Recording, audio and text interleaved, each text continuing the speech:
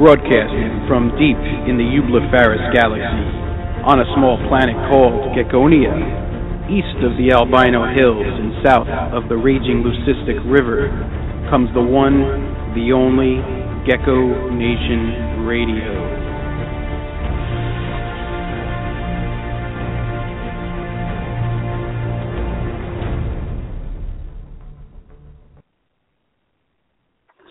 Good evening, everybody. This is your host, Dave, and today is September 21st, 2014. We have a great show for you tonight. We have Mike Layman from the Gourmet Rodent. Going to be a really great interview, very interesting topic. Mike is running the Gourmet Rodent, which supplies Pecto and PetSmart with their leopard geckos and other animals. Very, very, just huge, colossal operation, and we're going to talk to Mike and see what it takes to run something like that so well. Tonight I'm joined with my special co-host, Mr. Tim Walton from Slice of the Jungle. Tim, how are you tonight? I'm doing good, Dave. How are you? Doing great. Really looking forward to this interview. Been thinking about it all week long, and just really, really excited about it. What's going on in your collection and your doings? Same as everybody else, I think, this time of year, feeding and cleaning babies. Really? Okay, cool. You hatching anything cool out over there?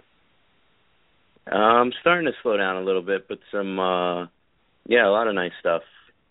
A couple of bandit crosses and some cool bandits. Yeah, cool. Yeah, I'm hatching out a lot of white and yellow stuff this year, so it's really interesting. I think we're just getting started with white and yellows. They're coming out really cool, but imagine when we get some years of selectively breeding, them down. I think we're going to see some just amazing stuff. What do you think? I haven't seen too much of white and yellow stuff, so I'm not as familiar with it as you are. Well, some things it cleans it up, and other morphs it kind of just breaks it up and makes it go crazy. It's interesting. I've hatched out some people think that you really can't make good bold animals with the white and yellow gene, but I actually hatched out a few nice bells this year that have circlebacks with really sharp symmetrical patterns. So that's what I'm looking forward to. The chat room's filling up nice. We got about 8 people so far, and I just want to let everybody know that tonight we're going to be following through with the Facebook and Gecko Forums raffles. Okay, so last week in Gecko Forums, we did a special raffle for a $50 gift certificate from Gecko Boa, John Scarborough. All right, and for those of you that participated, I think there was 11 people that participated during the mid-show break. I'm going to pull a number from 1 to 11, and corresponding with the different people in the contest, of course. And if your number comes up, you win. Also, the Facebook page, Gecko Nation Radio, we did a contest there for a free shipping credit with Ron Tremper, and that's worth $60. So I'm going to pull that name right now, and there was a lot of people that participated in that. I think it was, at least 50 people. And it took me a while to type everybody's name into the random name generator here. So I'm going to go ahead and pick that name, and I'm also going to take a screenshot of the results so you know it was all legit. So everybody, good luck. Here we go. The winner of the $60 credit with Ron Tremper is Brandon. Brendan from Herp Morphs. All right, Brendan, you are the winner. Congratulations. I've seen you on Facebook. You get a $60, well, it's not $60, it's free shipping credit with Ron Tremper. Just go ahead and check out his page, www.leopardgecko.com, and pick out something cool for yourself. All right. Well, before we get started, folks, I just want to thank all of the listeners, all of the followers, and, of course, our amazing sponsors. We're going to play the plug right now for the sponsors, and this is some of them, and you'll hear the rest of them at the halfway mark. These sponsor plugs are sincere. These really are great businesses and great breeders, people in the community. Check them out. Gecko Nation Radio is a David's Fine Geckos creation and production. You can visit the show's Facebook page at Gecko Nation Radio. I also have a great family-friendly group on Facebook called Gecko Nation. Apply for membership today. Gecko Nation Radio is sponsored by Reptiles Express is the absolute best live animal shipping company with great low rates. Debbie is the queen of customer service and will make sure your precious cargo gets to where it needs to. They also have a wide array of shipping supplies from deli cups, snake bags, heat packs, and more. Visit reptilesexpress.com and become a member today. Longhorn Geckos is a father and son collaboration. Daryl and Kate Burton specialize in the best Super Tangelos, Pastel Raptors, White and Yellows, and really nice wild types. Follow them on Facebook at Longhorn Geckos and on their new website coming soon. Ohio Gecko is famous for amazing tangerines, snows, and other very unique leopard gecko projects. Thad also has some incredible fat tail morphs available from stingers to starbursts. Visit him online at ohiogecko.com and at expos in the Northeast. He is also the owner of geckoforums.net. Dale's Bearded Dragons is your one-stop source for any reptile supply products that you may need, from Exoterra, Zoomed, Rapashi, Repcal, Fluker, and much, much more, and all at 20 to 50% cheaper than your local pet store or big chain pet store. They are also the biggest reptile supply distributor at most of the Northeast expos. Contact them directly online at dalesbeardeddragons.com or message me on Facebook and I'll put you in touch with the owner. And if you're looking for quality food for your dubia roaches, crickets, mealworms, and superworms, look no further than MS2 Premium Insect Chow. Made with reptiles in mind, it contains no dog food, cat food, or chicken mash. Using only vegetable proteins and high-quality ingredients, MS2 Premium Insect Chow will have your feeders making a beeline for it. Contact ms2ent.weebly.com, or it can also be purchased at Rainbow Mealworms and AB Dragons. That's right, folks, and there's also a standard 5% off discount with AB Dragons, and that code for that is Gecko, all in caps. And our other sponsor, GiantLeopardGecko.com, is giving you guys a 20% off coupon until the end of September. Use the code GNR2014 with any of his cool geckos. Tim, very important question I ask you every time. If you're new to geckos, if you're new to reptiles, where is the one place online that you just have to visit? You have to go to geckoforums.net. That's right. Check this out, folks. Did you know that since 2006, there's been a treasure trove of history and information on leopard geckos and other species? Well, Gecko Forums is the most extensive database of leopard gecko history on the web right now. Take a look and delve into the past, present, and future of this great community. The biggest contributors, breeders, and hobbyists have left their mark there. Now it's your turn. Look, learn, and post away. Need a place to post animals for sale? Look no further. Visit geckoforums.net and become a member today. Gecko Nation Radio is proud to be the official radio show associated with Gecko Forums. Herpentine Radio is my inspiration for GNR. Justin and JD do a terrific show every Wednesday evening at 6 p.m. Eastern and have an amazing archive of shows available for download. Visit them at blogtalkradio.com/herpentine and on Facebook. Okay, folks, we are back. And Tim, I made a mistake in the beginning. What is the deal? So Petco is supplied by the Gourmet Rodent, not PetSmart. So just wanted to correct that. And we're going to be bringing Mike on. Mike Layman is the new owner and runs the Gourmet Rodent. As we said, that they supply Petco. They produce leopard geckos, ball pythons, crested geckos, several colubrid species, and several other species. And we'll talk to Mike about that later on the show. It's great to have him on, and I feel he's really given some back to the community by donating his time tonight and kind of letting all the listeners know kind of some of the stuff that's going on behind the scenes with the Gourmet Rodent, because I'm sure most of our listeners really have no idea of how large of an operation they are, and he's also going to talk to us about some of their daily routines and activities of how they run such a large scale facility.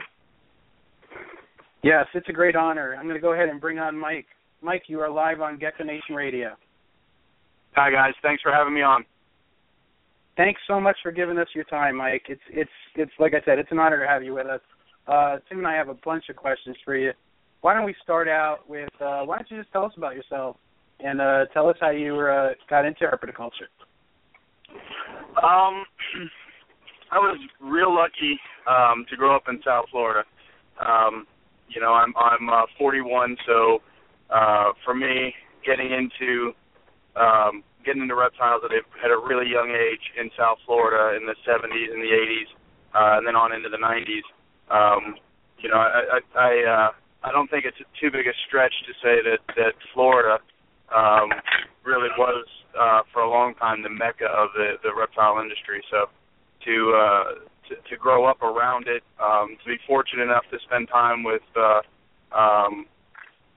watching Dr. Haas work down at the Serpentarium and things of that nature, it really just got me hooked. I was also lucky enough to grow up in a family where they all loved animals. Now, I'm the only herper in the family, unfortunately, although I will say that I have an aunt who, at 66, just 2 weeks ago, took home her first pair of leopard geckos from us. So I think we have a converse there. I just kind of, I grew up with a passion for animals, and was lucky enough to marry a woman who put up with it, to be honest with you. She's been my partner in crime for the last 21 years, and she's been through everything with me, whether it's been my love of herps and my having, at one point I think that we had probably close to 500 venomous snakes in the house, to big cats, to gators and crocs. I mean, you name it, we've done it, and she's been with me through thick and thin on all of it, and she is right there with me every day on this new venture with the Gourmet Rodent.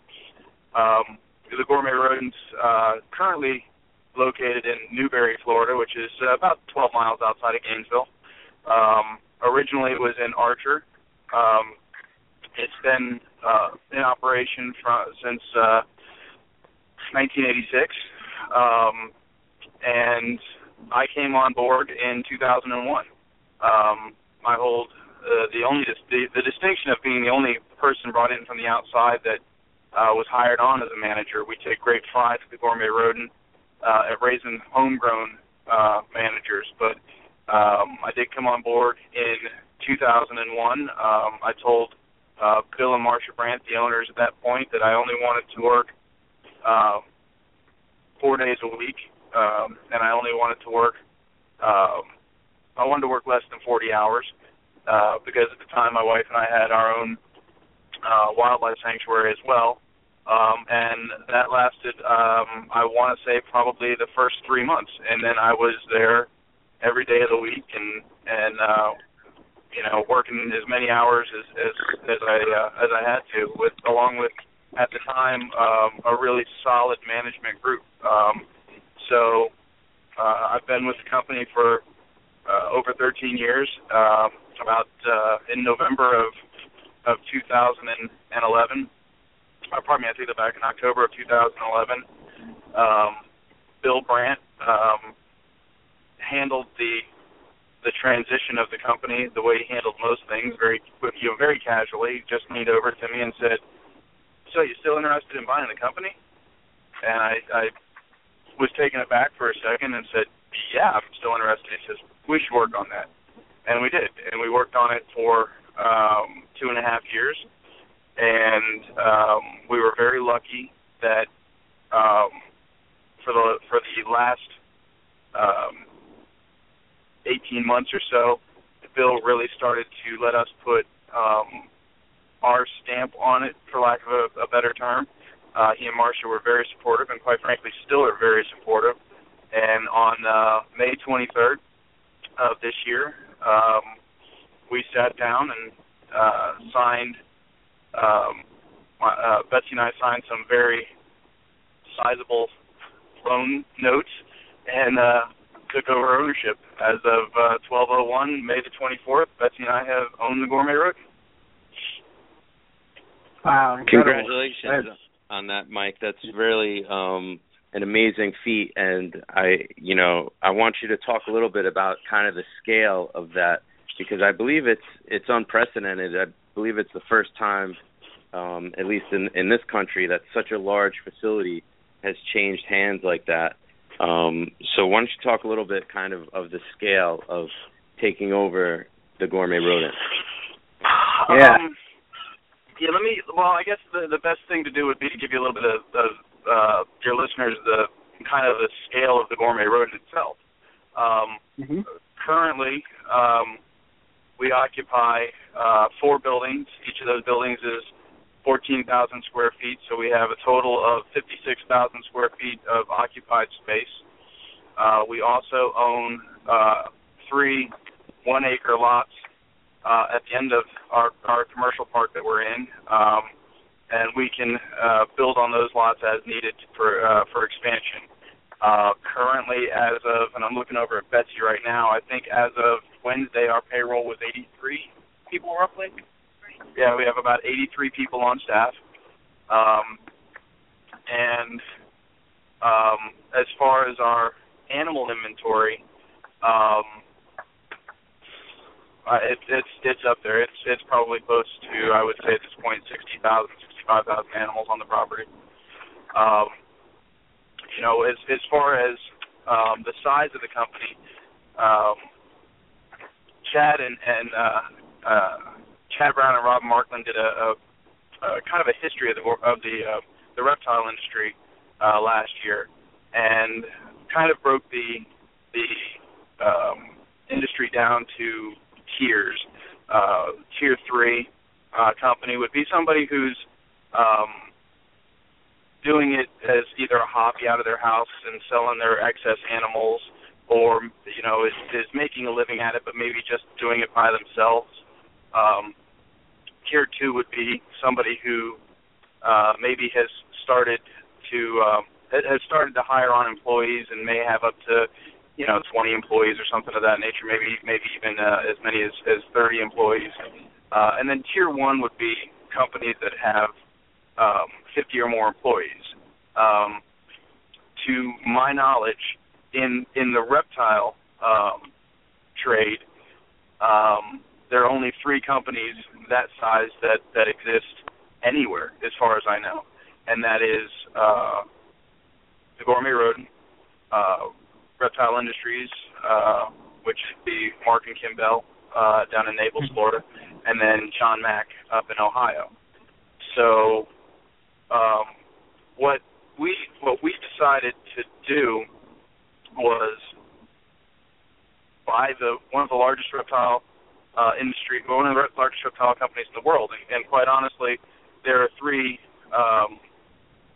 Tier 1 companies, but there's a little bit of a separator there. I would not, it's not meant as an insult at all to say that Mark and Kim and Betsy and I, our companies are relatively mirror images of each other as far as size and scope, and John's just a little bit behind us, and that's quite honestly a little misleading, because John doesn't do frozen rodents, whereas Mark and Kim and Betsy and I do, and I think that's the real separator.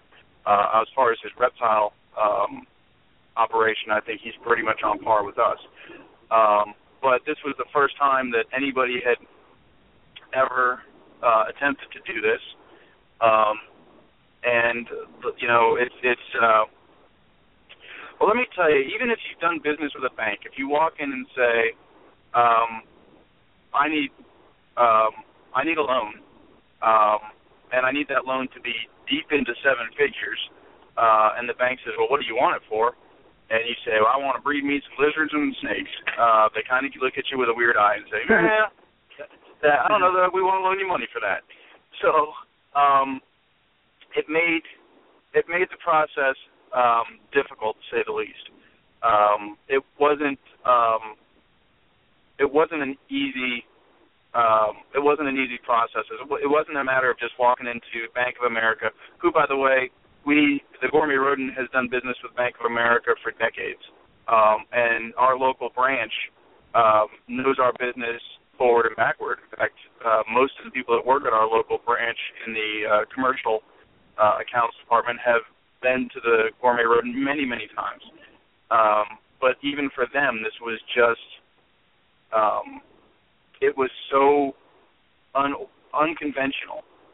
Our business is so out of the norm that they couldn't make it work going by their conventional means. So we had to get fairly creative with the financing, and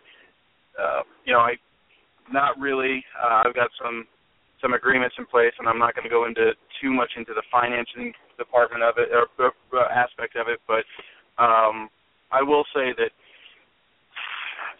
it takes it from, at least once a day something will happen, and I'll say, man, all I want to do is breed some snakes and lizards. And I thought that for 2.5 years as we went through this process, because you really start to go to that next level and to take the step from being just a reptile breeder into a corporate entity. It really, you have to get a thick skin. You have to be ready to lay yourself bare and let everybody dig around. When you start talking about the types of numbers that we were talking about, people are going to dig. And you're going to have to, if there's a blemish anywhere there, you're going to have to explain what it was. There are going to be peaks and valleys in the process. It's going to be very frustrating. There are going to be times where you're just not ready for it. And on May the 24th, I started getting phone calls, and people said, well, now you're nervous. Now you should be scared. And I thought, no, I know how to do this. It's all that other crap that I didn't know how to do. So it was just an eye-opening process for us. It took forever. We gained and lost partners in the process, and I think that everything turned out honestly for the best. I mean, that 2-year process, there were times where it felt like it would never actually happen, and you get discouraged. But quite honestly, I think we needed that 2 years to shake everything out and make sure that all the pieces were in place that we needed to move forward and to really take the Gourmet Rodent to the next level. Mike, that's fascinating. And on my small scale, us breeders, I would consider myself a small breeder, of course, compared to you, but we kind of consider ourselves mid-scale breeders, some of us, because, if we produce, 1,000 or more geckos a year, we consider that above a regular hobbyist breeder. But, what I've seen, even on my small level, where I'm sure you've been at some point in your life, is, we experience competition. And when you get into I talk to a very well-known businessman sometimes, and he tells me that what you just described is basically business growing pains that you have to go through. And, when you get to that tier one, it seems like you kind of jumped right into it. What is it like competing with other businesses in that tier? We see some aggressive, down and dirty stuff. I'm expecting that it's not like that in your level, that it's much more sophisticated. What can you say about competition at that size? Well, let me first say I've been lucky enough that before I moved up here in 2001, I was a small level breeder, and when I came here in 2001, we had about 40 employees, I think, maybe 45. So I've been able to watch the company grow. It's different when you get to the tier 1 level, because there's not really much competition among the three of us, because, quite frankly, we serve different companies. Of course, we're all pulling for our company to be the company, but at our level, we tend to work very well with each other. I consider Mark and Kim to be great friends of mine. I love them to death. I think the world of them. I think that the reptile industry is better for having them in it. I talk to them both on a very regular basis, and we work very, very well together. If we have a shortfall, we can go to them and say, hey, I'm short on this. Do you guys have it? And they work with us, and vice versa. And the same can be said for John Mack. I think that John and I work very, very well together, and it's it's a very good relationship. And quite honestly, I think that John, who is donating his time right now to PJAC on behalf of the reptile industry, I think John should be commended for that. So at our level, there's not a whole lot of competition amongst ourselves. For us, where it really starts to be an issue is when you're the big guy, there's a lot of little guys down there that want to see you stumble. And that's to be expected. I said to Betsy, for 13 years I've worked for Bill, and I've been the guy behind the curtain, and I've been the one who allowed Bill to go do what he did so masterfully, which was build relationships and things like that. And I've stood behind the curtain. By buying the Gourmet Rodent, I'm going to instantly put the black hat on. I'm going to be the bad guy because, for better or worse, people aren't going to understand that I've been here all along. They're just going to see it as some guy that, walked in off the street, bought the new company, and, now he's taking food out of our plate. And Betsy and I have actually heard so many rumors about us since we bought it. It's not even funny. Everything from we're purposely trying to. The first big rumor was that apparently we spent, again, well into seven figures to buy the Gourmet Rodent just to part it out and sell it off for scrap. I'm here to tell you that is absolutely not the case. The other one that we hear all the time is, we're just here to put the little guys out of business. And that's not the case either. I believe in the free market. I believe in capitalism wholeheartedly. Quite honestly, it serves me. It doesn't serve me at all to see smaller companies go out of business for a lot of reasons. Those smaller companies that are the tier 2 companies, I buy a lot of animals from them. Even with our 56,000 square feet and our all of our animals and all of our infrastructure and everything, we still have a hard time keeping up with the demand. In fact, we don't meet the demand. So I need those tier 2 companies in place producing animals, so that I have somebody to turn to when I inevitably fall short. And as far as the tier 3 guys, none of us want to see the tier 3 guys go out of the industry, because those are our Dr. Frankensteins. Those are the guys that are sitting in their room and they may have 20 snakes, and they're just sitting there thinking, if I put this with this, what's going to happen? Let's try it and find out. And we need everybody all along the way, tier 3, tier 2, tier 1. We all feed off of each other. So for us to say we want to see somebody go out of business, that's ludicrous. Now, if you think, though, for 1 second that means that I'm going to work hard to keep both of us employed, well, that's a different story. That's not my job. But as far as the competition among tier 1s, I think that both John and I know that because I've talked to John recently, I know, and I think both John and Mark and Kim would agree that it's not really a competition amongst the three of us that's the issue. It's this perceived competition between us and everybody that is in the other tiers. Mm-hmm.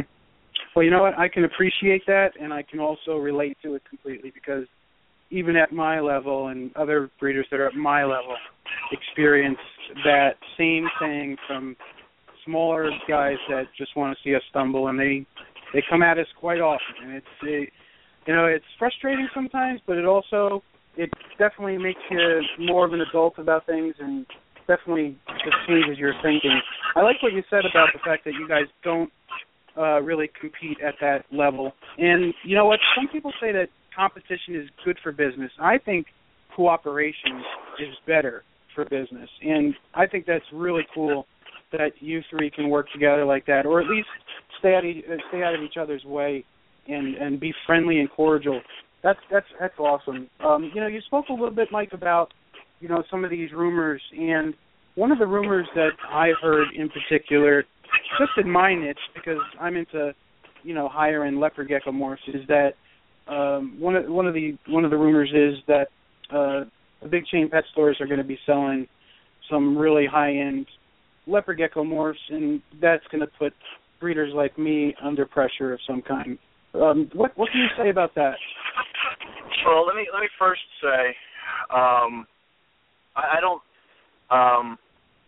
The big chain stores, the big box stores, view their customer base differently than you may think.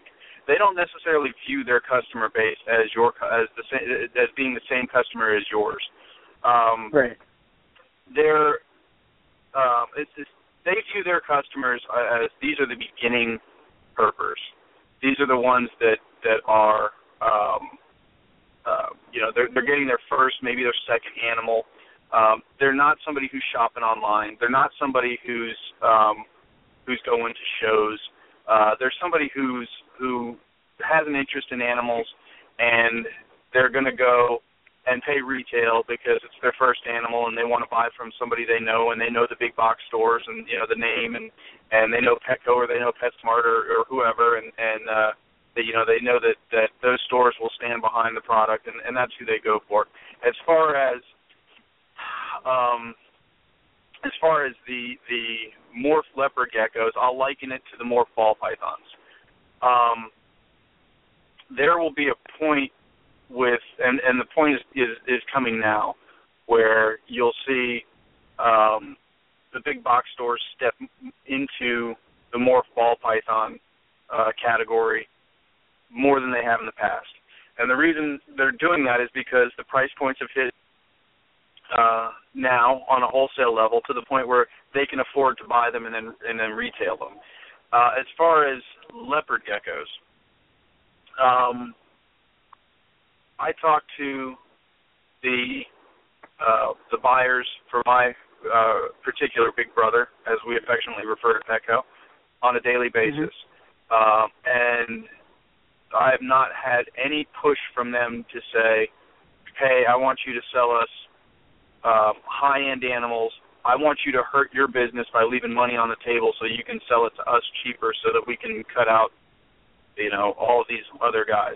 Do they want the best animals that we can produce for them? Absolutely. Do they want to have the best variety that they can get their hands on? Absolutely. But to say that there's a concerted effort by all of the big box stores to get the high-dollar morphs into their stores at a cheaper level, a cheaper price, the big box stores, and I'll speak. I won't speak for the other ones because I don't deal with them, but I'll speak for Petco. Petco understands that in our line of work that there's going to be the stuff that ends up at Petco that is really nice animals and they're really good morphs and they're really good color, but something that is a brand new morph or something that is new to the market, we don't sell those to Petco right out of the gate because we all look for those home run balls as a shot in the arm to the business. So there's no real push there. Petco is, there's no real push from Petco to get rid of mom and pop's pet shops. There's no push from Petco to get rid of, the independent producers of animals. So that rumor I don't think holds a lot of weight at all. Is there competition between the big box stores? Absolutely. Is there competition? I don't want to say that there's, when I say that the three tier ones, that we cooperate against each other, absolutely. But at the end of the day, do we want to see our respective box store do better than the other one? Sure, because that means more sales for us. But as far as, making an effort to make sure that they get the latest and greatest morphs at prices that you guys couldn't compete with, that's never, ever been brought up to me. Cool. I can sleep better now.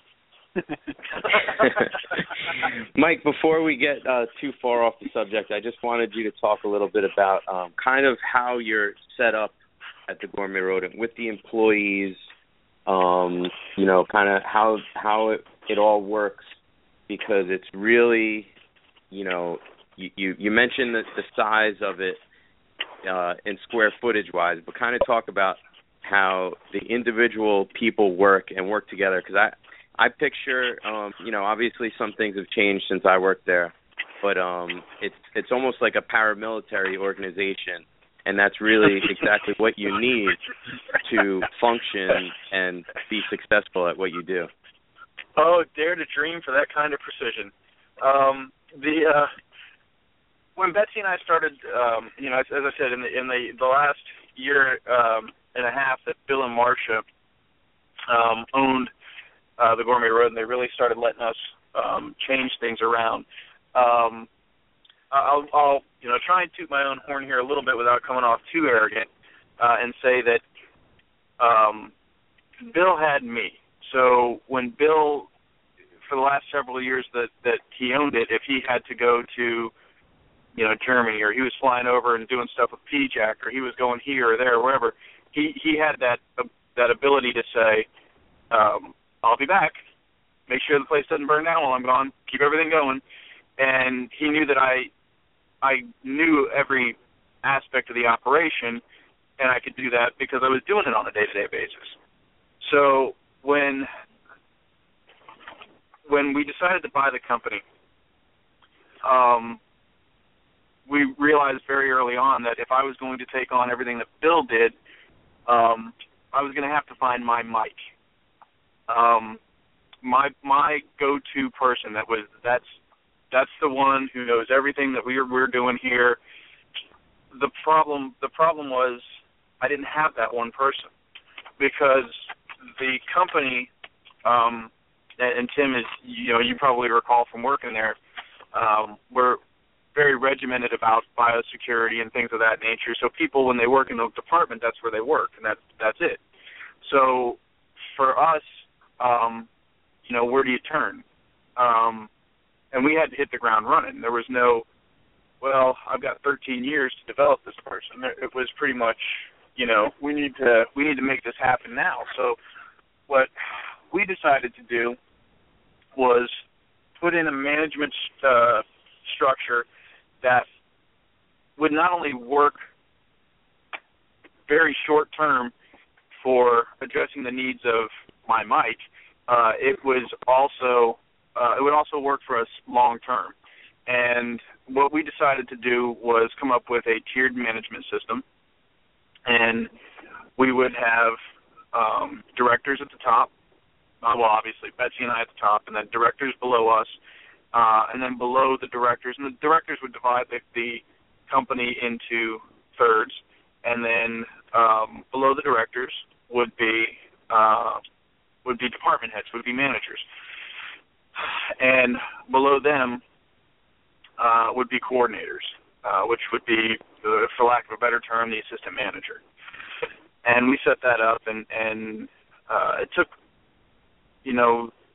several months and probably close to a year for us to tweak the system a little bit and get it to where we are now, which is we currently have three directors.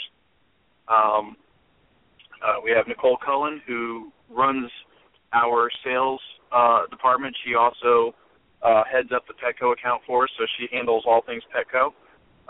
We have a gentleman by the name of James McQueen, who oversees all of our snake production. And then we have a woman named Charlotte Lawrence, who oversees all of our gecko production. And then below them, they have managers for different departments. So James, below him, would have the colubrid manager and the feeder rodent manager and the feeder insect manager and the ball python manager. And then below Charlotte, she would have the crested gecko manager, and she has the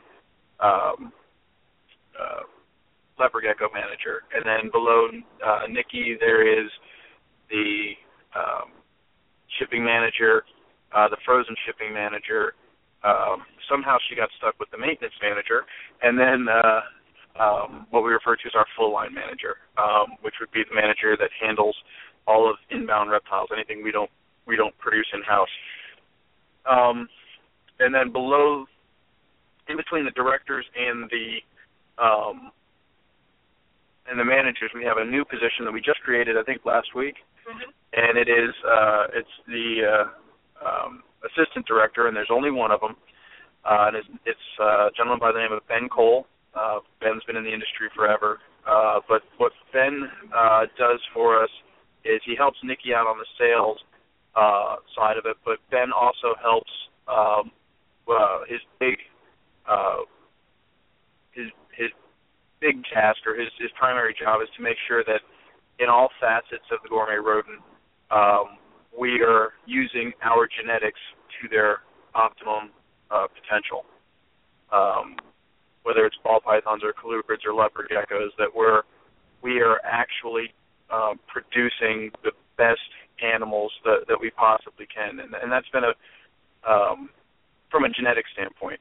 From genetics, I'm not referring to health at this point. I'm just referring to morphs and such. So that's really the management infrastructure, and then we have each manager has a team of people, and the size of that manager's team obviously depends greatly on how big their department is. And if you work in the leopard gecko department, that's the department you work in. You don't wander anywhere else. In fact, every department has a color-coded badge, color-coded ID badge. Your ID badge has to be on you at all times. If you're found wandering in a room that you're not supposed to be in, or your badge color doesn't match, you're terminated on the spot. And the reason we're that strict about that is for biosecurity purposes and also for theft purposes. Believe it or not, those are, obviously biosecurity in a business our size is a huge issue. Unfortunately, so is theft with 83 employees.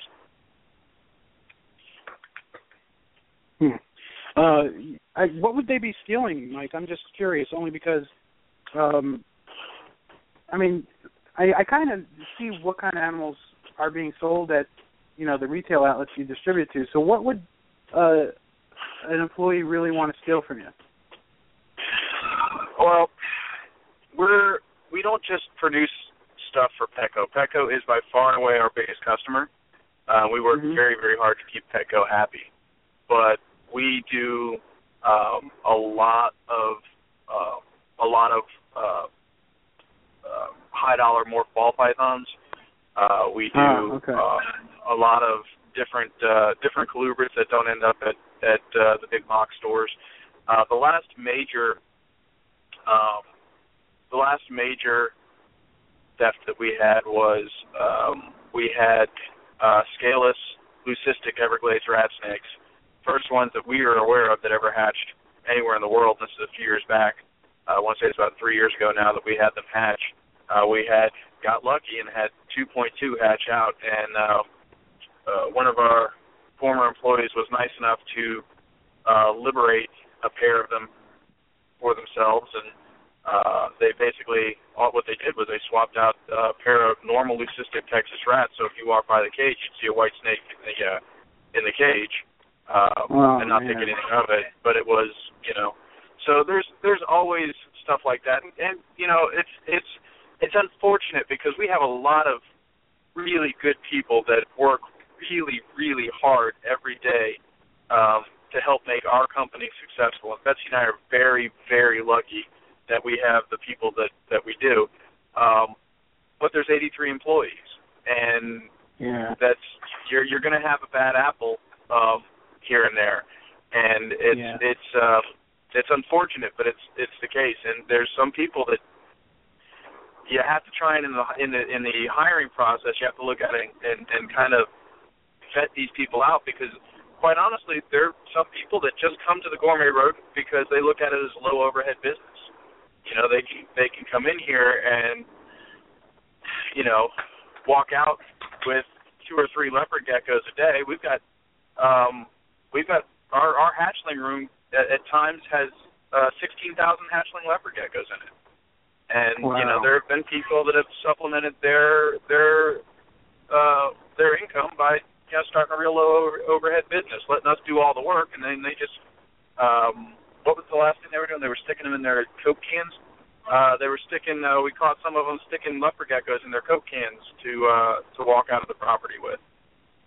So they would, they'd have their soda in their room with them. They dump the soda out, push leopard geckos down into their soda can, and that's how they were getting them out of the operation. So it's really unfortunate, and I don't want anybody to think that we have a huge problem with it, but it does happen. And fortunately, again, we're very lucky. All of our managers and our directors, I cannot believe how hard these people work for us. It's really amazing to see how hard they work. And the majority of our animal care technicians are the same way. I mean, it's really, this isn't, coming to work for the Gourmet Rodent isn't like working at a zoo or working any, it's a production facility. So there's a lot to do and not a lot of hours in the day to get it done. And I'm very demanding on what I expect from my staff, because at the end of the day, none of the animals that we have on our property ask to be put in those cages. So it's our responsibility to make sure that we do everything we can and do absolutely the best we can to make sure they get the best care we can possibly provide to them. And I expect a lot from my staff every day. So given what I expect from them, how hard they work for us is amazing. That's cool. So Mike, basically, you were talking about kind of the transition from Bill to you and Betsy taking over. So now basically, when you have an issue, you basically turn to Betsy and say it's all hers. I wish. Betsy, we were very when we decided to do this. Originally, the ownership was going to be split in fours, into a four-way partnership. Originally, Betsy and I were going to be partners with Bill's son and his daughter-in-law. That partnership didn't work out. I'm a pain in the butt. I'm a hard guy to work with. I try and be a likable guy, but at the end of the day, I'm very demanding and I want things my way. And at the end of the day, I don't know how Betsy. The only reason I've been married for 21 years is because my wife is as stubborn as the day is long. If it wasn't for that, I would be living under a bridge somewhere. But so when that didn't, in August of 2012, I think it was 2012 or 2013. Yeah, you're right. In August of 2013. When the partnership, we had decided that the partnership wasn't going to work. Betsy and I had to basically divide the company in half, and she took over as CFO, and she controls the money, which is a good thing. So, and she also handles the HR stuff. So we have real defined roles. She makes sure that our financial situation stays fluid and that we know where we're at and we know who we owe and what money's coming in and all of that stuff. And she also handles a lot of the HR stuff. In fact, I think the HR is probably the only place we have any overlap. And then from a sales and operations side of the business, that's really my area. So, and fortunately for her, unfortunately for me, Betsy works out of the house a lot because what she does, she needs privacy, and you don't want to have you don't want to have all of our banking information just up on a screen where anybody can walk by and see it. So she works out of our home office a lot. So when I'm mad or I need somebody to blame, she's never around. If she gets word that I'm too mad, I'm sure will change the locks in the house. So I try not to blame her for too much. Well, so it sounds like you guys have it set up just right. Mike, now that we have kind of all that, nuts and bolts stuff behind us, let's kind of get into some more of the fun stuff. Can you talk about the species and some of the breeding groups that you guys have set up? Yeah, I'm always happy to talk about that. You heard in Chicago, somebody said that you have a great job because you get to work with animals every day, and I said, no, I work with people every day. So anytime I get to talk about animals, I'm ecstatic. Of course we do leopard geckos. If you go back to the early part of the 2000s and really into the late 90s. The Gourmet rodents leopard geckos were well known and really sought after. And somewhere along the way, we decided that a leopard gecko is a leopard gecko is a leopard gecko, and Petco was real satisfied with the product we were selling to them. So we didn't put much thought into our genetics anymore. It just became a leopard gecko is a leopard gecko. And for us, that was, for Betsy and I, that wasn't acceptable anymore. So we've put a lot of time into re-energizing our leopard gecko colony and making sure that we're producing the best morphs we possibly can. Tim, as you know, we produced the Lemon Frost early last year, and the funny part about that project is it's a great project. It's beautiful. If you guys haven't seen the Lemon Frost, by all means go to our Facebook page. It's up there. We had all but given up on her, and Wednesday morning, it was we had actually had a conversation about maybe this morph isn't going to prove out, and we're ready to. We were actually discussing Wednesday morning getting rid of her and selling her off.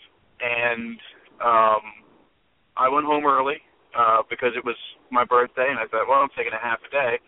And by the time we made it to the house, I was texted a picture of our first Lemon Frost hatchling. Well, I guess our second, but our first produced from the original female. And that was probably the best birthday present I could have received.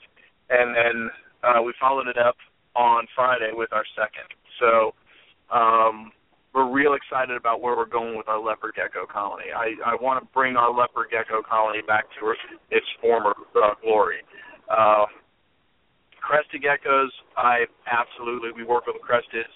We have, without a doubt, the largest colony of cresteds on the planet. I love crested geckos. I think they're just the coolest geckos.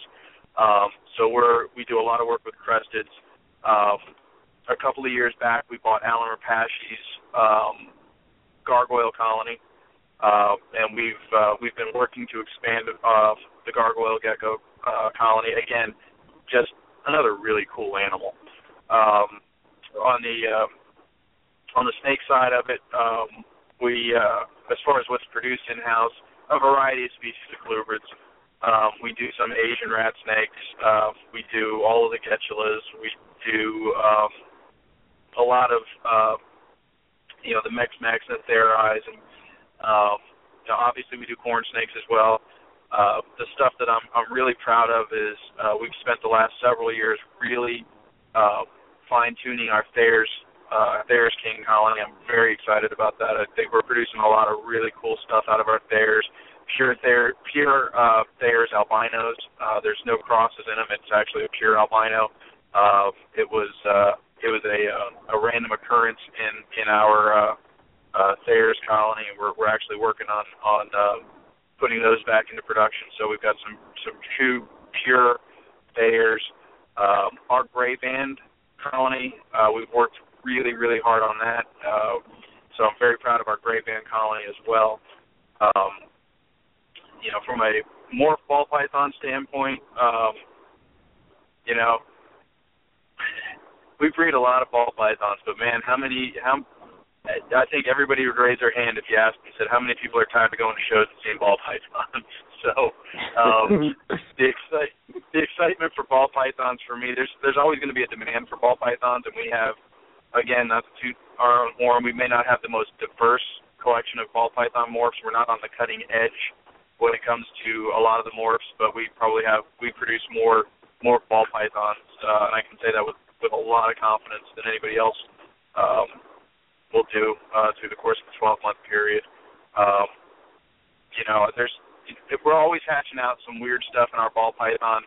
Our ball python colony is new and weird, and of course, when that stuff happens, you're kind of like, whoa, that's awesome. We just hatched out it came out of our genetic stripe project, but instead of having a full stripe down its back, it's got 2 rows going dorsally down, and it's got these perfectly spaced spots instead of the stripes. Kind of looks like it had some leopard ball in there somewhere, but the reality of it is we can't find leopard in the lineage anywhere. So that's kind of cool. What's really fun for me is in 2003 when we started the ball python project, it was literally in my office. We had a lot of high-dollar morphs. Obviously that's in the early stages of the morph ball python craze, so things were going for tens of thousands of dollars. So my office, my desk actually got moved into the ball python room, and I went to Bill and I said, I'm not a ball python guy, man. And I'm stuck in here with them. Would you mind if I started a blood python colony? And he said, no, go ahead, do it. So he let me start tinkering with the blood pythons, and because I'm a boa and python guy by nature, and when I was very happy to see when because originally Bill split off the morph ball pythons as its own company, and he was going to take that with him after we sold. He was going to sell us everything but the morph ball pythons, and we talked to him, and he decided he didn't really want to do that, so we got that company as well, and the blood pythons came back into the fold when we bought that company, and the woman that was running that company for up until 2013 was a woman by the name of Susan Black. She did a phenomenal job of building the morph ball python colony. Quite honestly, she did a really good job of building our blood python colony to and taking it to the next level. And those are my babies. Those are like at least once a day you'll find me in our boa room tinkering around with the blood pythons, because those are my babies. And then we also do a lot of rainbow boas. We do some Dumerals boas. We do some BCIs. I just moved a pair of olive pythons in there because I really dig the olive pythons. As far as upcoming projects for us, we do a lot of we're doing a lot of imports these days. We've always imported some West African ball pythons, like everybody does. We've also always brought in Russian tortoises. But one of the things Betsy and I really wanted to do was, as we as we expand the business, because we do work with some of the pet shops and the box stores and things like that, we can't produce everything. To say that we can produce every reptile SKU that every pet shop and box store carries is ridiculous. So we have to we've always had to buy a lot of wild caught things and such. So what we've done is we've kind of started to cut out the middleman and started to do more direct importation now of the animals. And honestly, some of the things that are coming in for us now, we're very excited about, not only from a sales standpoint, but for us it's giving us an opportunity to bring some animals in that we can work with, get them in here, get them cleaned up, and get them set up in hopes of not having to, in hopes of having captive colonies of animals and not having to import any in the future. So, as time goes on, we'll, hopefully I'll come back on here and touch base with you as far as, well, we've got this going, we've got this project going on that project. But one of the next things that we're working on is we're building up different species of chameleons, so we can start working with some of the stuff. Everybody's doing bales and panthers, but there's some other stuff that we are interested in working with. Aside from the bales and panthers, we've started to build up some Halmahara geckos because we really like those a lot. Betsy always says I don't like an animal unless it wants to kill me, and Halmahara geckos just have that attitude, like just leave me alone. So for me, that was a done deal right away. But we have a Madagascar shipment that's coming in a few weeks, and we've got a lot of leaf-tail geckos coming in. Some that haven't been available because there was no CITES quota for them for a while, and now there's some CITES quota. So we're bringing those in. We're bringing a lot of day geckos in and stuff like that as well. So nice. Hey, Mike, we've got to take a quick break. Would you mind coming back with us in the second half for some more questions? Yeah, it sounds good. Okay, cool. All right, folks, great interview so far. Hang tight. We'll be back in 2 minutes.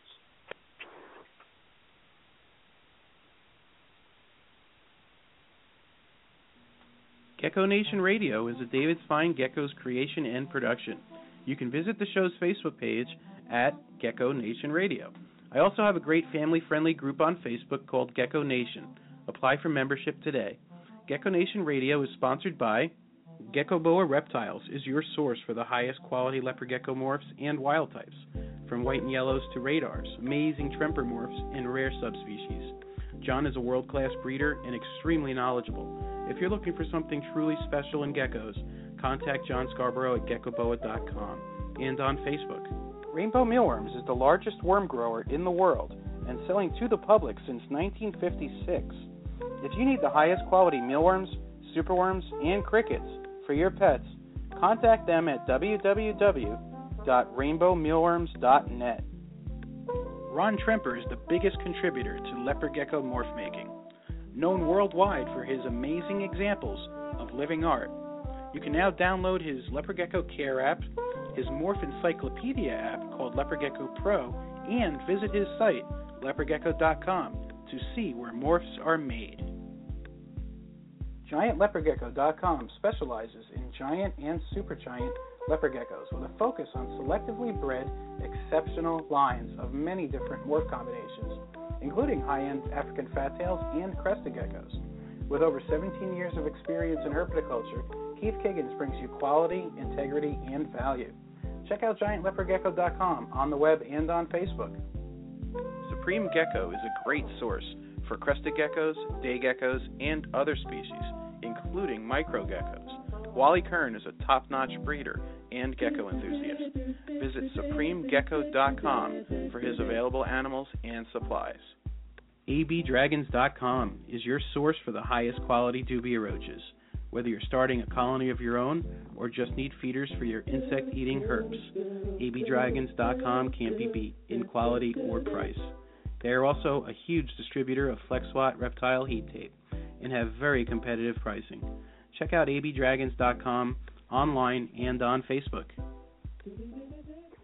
That's right, folks. And make sure you use the code GECKO, all in caps, at checkout for 5% off at AB Dragons. And, of course, the GNR 2014 with leopardgecko.com for 20% off. All right, I'm going to go ahead and pick the number to see who's going to win the John Scarborough credit for $50 on Gecko Forums. Number 1 through 11. Here we go. The winner is number 11. Congratulations, whoever you are. You won $50 credit towards any gecko with gecko boa reptiles. All right, we are back, and I have a good question for Mike. Mike, number one, this is an excellent interview, and I appreciate you sharing this information with us. You know, you were saying that you produce thousands and thousands of reptiles. Now, you know, this lemon frost gecko is really cool looking, and my morph thinking mind, because I'm a morph guy, I'm really heavily engaged in the genetic chess game we have going on with leopard gecko morphs. I'm thinking about all the possible ways that you can use that morph into different projects. Have you given any thought to the future of the lemon frost yet, now that you have an idea that you can reproduce it, and where you think you're headed with that? Well, to be honest with you, no. Because okay. until Wednesday, we weren't sure that it was going to be something we could replicate. And now, you know, what we've turned our attention to is basically rearing up the babies. And I'm sure that when I get in there on when I get in there tomorrow morning at 8:00, I'll have all three of my directors and the gecko team sitting there waiting with all of their ideas of how they want to use her or use the animals. What we've actually done, to be perfectly honest with you, is we now have two viable babies that are both, you know, confirmed lemon frost. So what we've done is taken the original lemon frost and we've pulled her out of production. And what we're going to give her about a month where we recondition her. She is, by the way, in terrific shape, but it's been about a year since she's been cooled down. So we're going to go ahead and take her and recondition her, and then we're going to put her into the cool down and cycle her and see if we can't get her back online here in a couple of months, producing some more babies for us, more eggs for us. As far as where we're going in the future, you know, obviously we'll cross that bridge when we come to it. The most important thing for us right now is to be able to get some of these lemon frosts up to size and in production for us, and then, you know, quite honestly, to be able to turn them loose to the public and let some of you guys that are, you know, I know Tim would probably send me his pinky right now if I send him a lemon frost. So, you know, that's for us. We really want to see those get out to the public. So. Well, what's it going to take to get on the waiting list for a lemon frost? How are you going to distribute them when they're available? We haven't even, you know, again, it's kind of one of these things where they really caught us off guard. We've, you know, and this isn't hyperbole. I'm not exaggerating the situation at all. We were literally talking about selling her on Wednesday morning. In fact, Tim, your name had come up in the conversation of people that we should probably contact if they wanted her. You know, it's kind of crappy of me to say that now after we're not going to sell her to you. But as far as how you're going to get on the waiting list, we'll cross that bridge as we come to it. I know there's several people on Facebook that have been, you know, our Facebook page is really in the last 3 weeks seen a huge jump in the number of likes and people that are following us.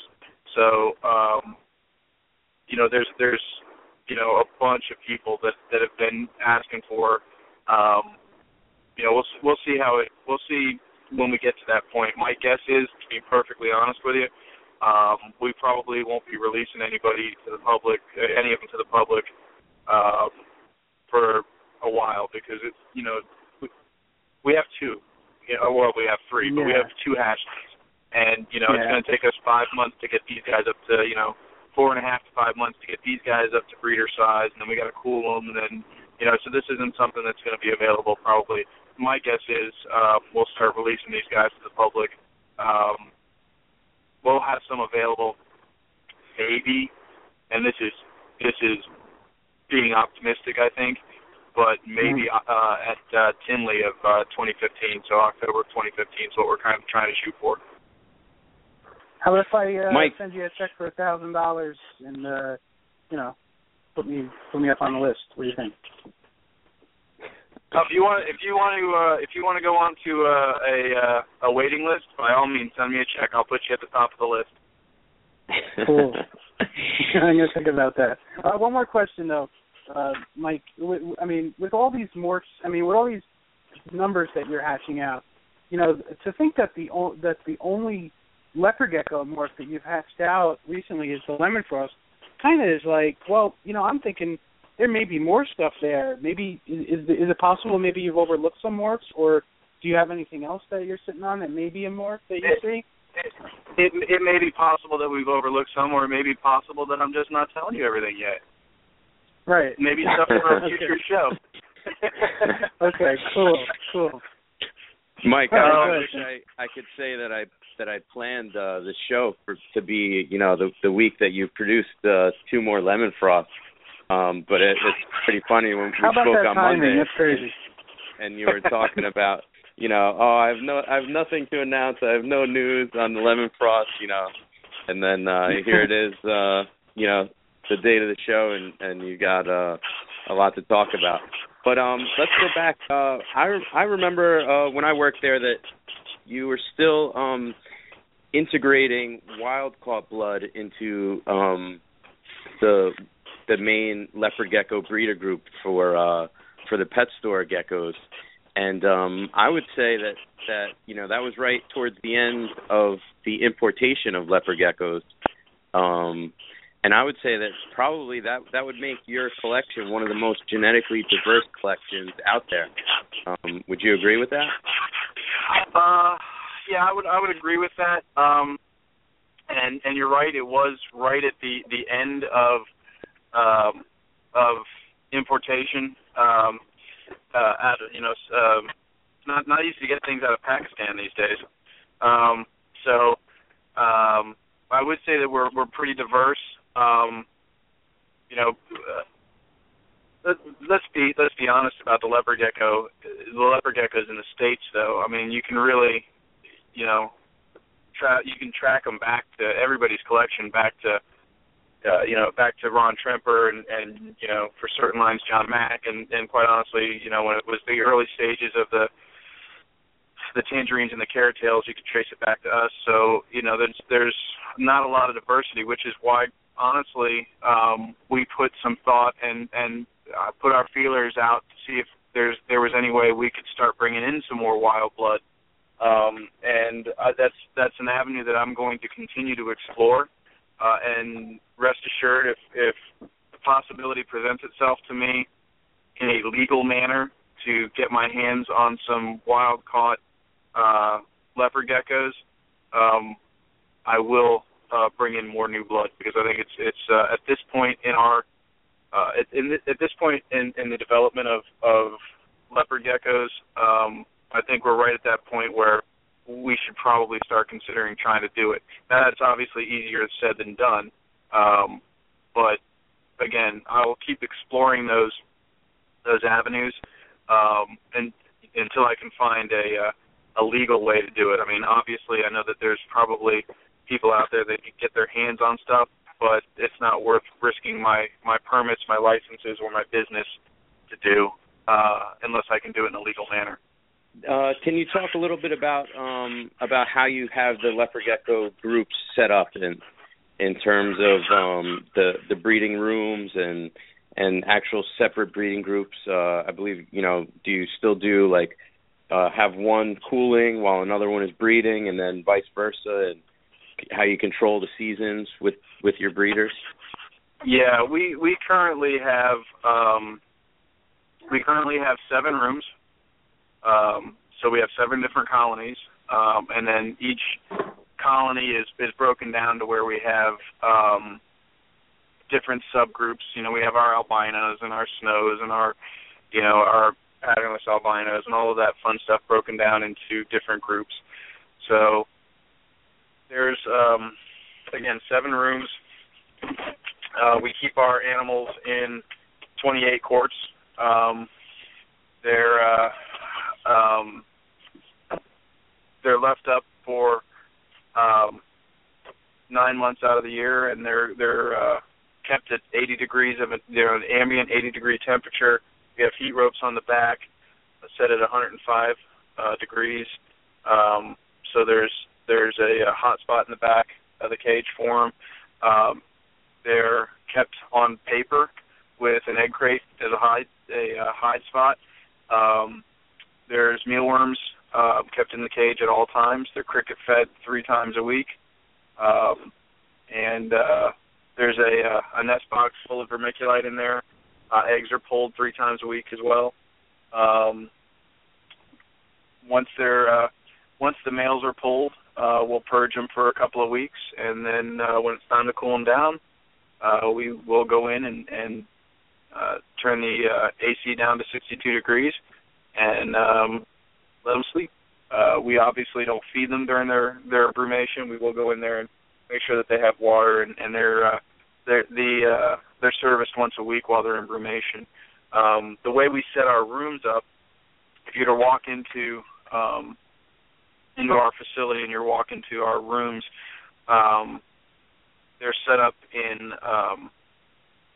RPI panels. They're for most of your listeners, the easiest way to explain it would be to say that they're in basically a walk-in cooler. All of our rooms are set up as walk-in coolers. The roof panels are 6 inches thick, and the walls are 4 inches thick, and they're aluminum with foam inside of them. So it's foam walls wrapped in aluminum, just like you would see in any walk-in cooler. There's a door on the front with a window, and then the chiller unit is the same thing you would find. It's a commercial refrigeration unit. And the reason we do that is because our rooms are absolutely so rigid, and you know, our temps in the rooms are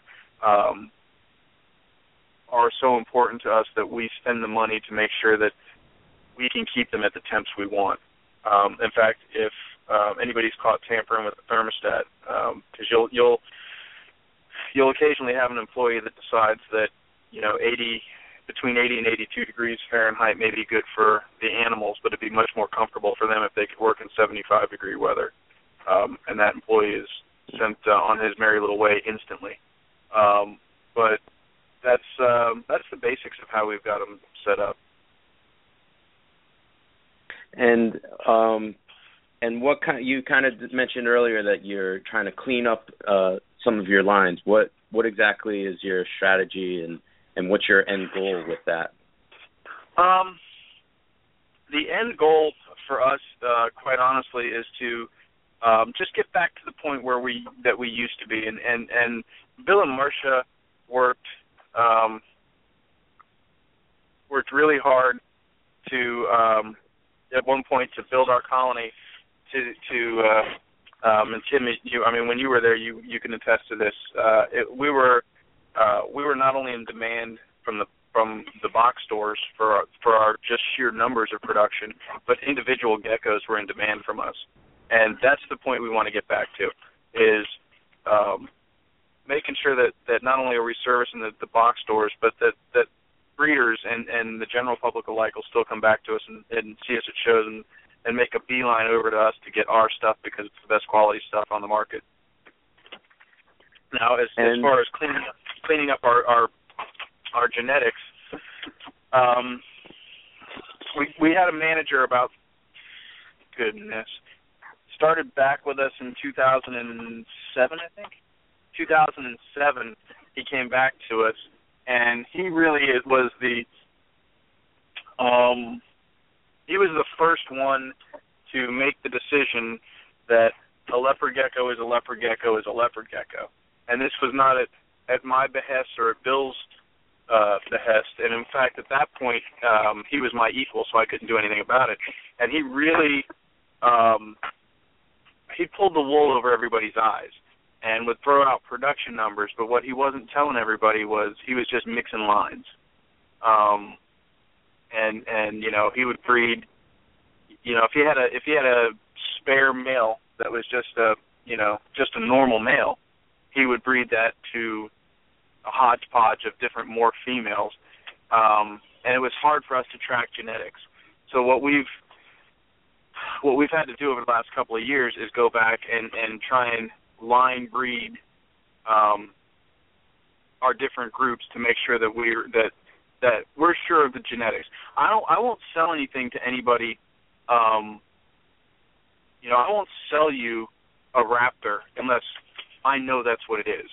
I know that's what the genetics are in that animal. I don't want to sell anybody something that I can't sit in front of you and say, I know, or more accurately, my staff knows the genetics on this animal.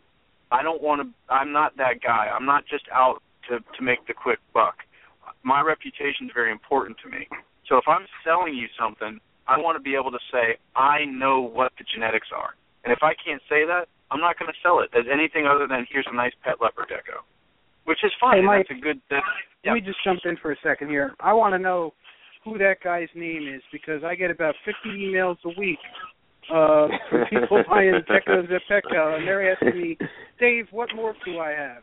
And I've spent, if I could add up all those emails that I've responded to, it's probably a year of my life already. So I want to meet this guy. I want to find him. Where do I get him? Hopefully we'll never have to deal with that person again. And to be honest with you, that guy's not a herper. He went to school, got his degree, and came back and you know, devil his due. He came back and he did what he was asked to do, which was produce large numbers of leopard geckos. And he did that. The problem was it came at a cost. And believe me, I field the same emails that you do, but here's what I also see on the forums a lot. Look, I bought this morph at Petco. They didn't know what they had, and I got a really good deal on it. And that's where the rumor starts that, you know, that the box stores are trying to put you guys out of business by getting all these new. They're not trying to put you out of business. They just got a mutt animal that we produced and sent to them. And I hate to use that term mutt, but that's what it is. I mean, it's an animal that you know that's genetics aren't pure. I couldn't tell you what it is. Now, I'll also give the devil his due. Because he did so much of that, just breed everything to everything, he's probably the reason that I'm sitting on the lemon frost right now. The problem is, now I had to do all the backtracking to try and figure out where the hell it came from in the first place so that we can try and reproduce it. So, but it's that kind of, that's what I mean by we're trying to clean it up. I'm trying to clean it up, and by the way, let me also say this. None of this should be taken as a slight towards Bill and Marcia Brandt, the previous owners of the Gourmet Road, because quite frankly, well, first they are. I introduced them to everybody. In fact, my aunt and uncle's the converts on the leopard geckos. In fact, they're listening to your show right now, Peggy and Rick Whippy. Oh, cool. I introduced them to Bill and Marcia as this is Bill and Marcia. They're my surrogate parents, and I feel that way. I feel like Bill and Marcia really are my surrogate parents. But if you take that out of the equation, Bill and Marcia really are pioneers in this industry. Those two, along with Mark and Kim, were the ones that went, we can make a living doing this. This doesn't just have to be a hobby. We can make a living doing this. And they did that. And then they thought, you know, they thought, wow, not only can we make a living out of this, we can make an industry out of this. And they did. And that's there's something to be said for that. But absolutely. But from a genetic standpoint, unfortunately, Bill relied on a couple of people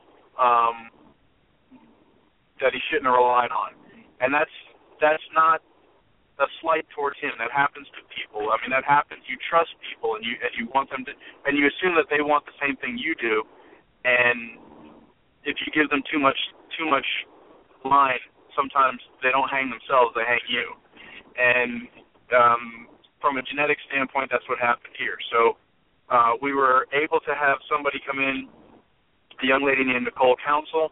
She came in and she stepped up to the plate, and she really started working to try and clean up the genetics. She left us to go back to school and move back down to South Florida, and my understanding she's doing very well now. But when she left, a young lady by the name of Charlotte Lawrence, she stepped in, and she's taken it to even another level. So, again, the whole goal is not necessarily to get us to a point where we are the cutting edge of leopard geckos. That is a goal. I would like to see that happen. But more importantly to me is that we get back to the point where people want the Gourmet Rodent leopard geckos because they know they're getting quality leopard geckos, and because they know that whatever is on that, if you come to see us at a show and it's on the cup, or you buy something from us online and you see something there, you know that what we're telling you is the genetics of that animal is, to the best of our knowledge, the genetics of the animal. And I think we're at that point. That's cool. Well, at least people that are buying them will know what they're getting. I understand. And you know what? I honestly, Mike, I'm not really complaining, because for every person that contacts me or another breeder asking us, what morph they have, that's a potential customer for us down the line too. That's a new contact and a new lead, and it's another person that's coming into the world of herpetoculture. So, I understand it from all the angles, so I can appreciate it for what it is. And like you said, it's what got you to where you are now. And get more leopard geckos out there and more geckos actually is great for herpetoculture. So, I'm hoping that herpetoculture becomes mainstream one day. Do you see that happening, or do you think so far the Gourmet Rodent has played an important part of getting herpetoculture in the industry to where it is now? Do you see us ever breaking into the mainstream, and if so, what would be your part in that? Well, first off, I think it's naive to think that we're not already part of the mainstream. I think that well, look, I've been lucky enough to be around reptiles and animals my entire life, not to date myself, but I'm 41, so I've seen the industry go through a hell of a lot of transition. And when I was a kid, who was into reptiles when I was a kid? Boys that were able to go out in their backyard and catch them. And then most boys outgrew it, and the only people that really stayed in it were bikers and outlaws and the fringes of society and smugglers and all the other fun stuff where, our industry, which I am passionate about, I love our industry, but it doesn't have the cleanest of roots. Now, no, it doesn't. when you go to a reptile show now, or you see a reptile customer, it's a different demographic. There's not only is it and I'll even say it this way, and hopefully your listeners will understand that I mean no disrespect by this, but in the beginning of our industry, it was white males. That was it. And we've been lucky enough to watch our industry grow to where not only is it gender diverse, but it's culturally diverse. We've got clients and customers, and we all have them from every ethnic background, every sex, every part of the world. We have a huge industry. The reptile industry is a multi-billion-dollar industry worldwide now, and it's to say that we're not mainstream, I think is part of the problem. Well, let me think that we're still on the fringes. Go ahead. Well, yeah, I understand what you're saying. What I really mean is, when it comes time, especially to deal with legislation type issues, I've heard it said that we get the same. We're preaching to the same 20,000 dedicated herpers always. It's always the same 20,000. There's millions and millions of households with reptiles, but they're casual owners. I'm talking. When is it going to get to the point where not only is it accepted and it doesn't scare the public like it kind of does still? When is it going to? I guess maybe I'm not clarifying myself, but you know where I'm going with this? Like, when is it going to be universally accepted? Well, let's first off say that yes, there are millions of homes in the U.S. That have reptiles in them, and most people that keep reptiles, the vast majority of those are not hardcore herpers. They're casual owners, and I agree with that statement completely. But there are millions and millions of people in this country that keep dogs, but they're not hardcore dog breeders. The thing that we have to understand about our industry is, and from a legislative standpoint, I'm going to get on a little bit of a soapbox here. From a legislative standpoint, what we have to understand is we're under attack on a daily basis, and unfortunately, the reason that these different entities that don't want us to do what we do, whether it's breed or keep reptiles, the reason they keep gaining ground is, you touched on it, it's the same people that answer the call, that answer the bell. And that's a problem. That's a huge, huge, huge problem for us. Until we understand that it affects all of us, and we're all guilty of it. There could be a law that, in fact, there was a law that just went through in Virginia, and I actually heard somebody, was on the ballot in Virginia, and I heard somebody say, "Well, that's Virginia. It doesn't bother me. It doesn't affect me." Bull. It affects all of us. Every law that's passed, every piece of legislature that is passed, affects every single one of us. Every one of us. And let me tell you, when at the end of, I forget whether it was 2011, 2012, whatever, left over in the war chest for PETA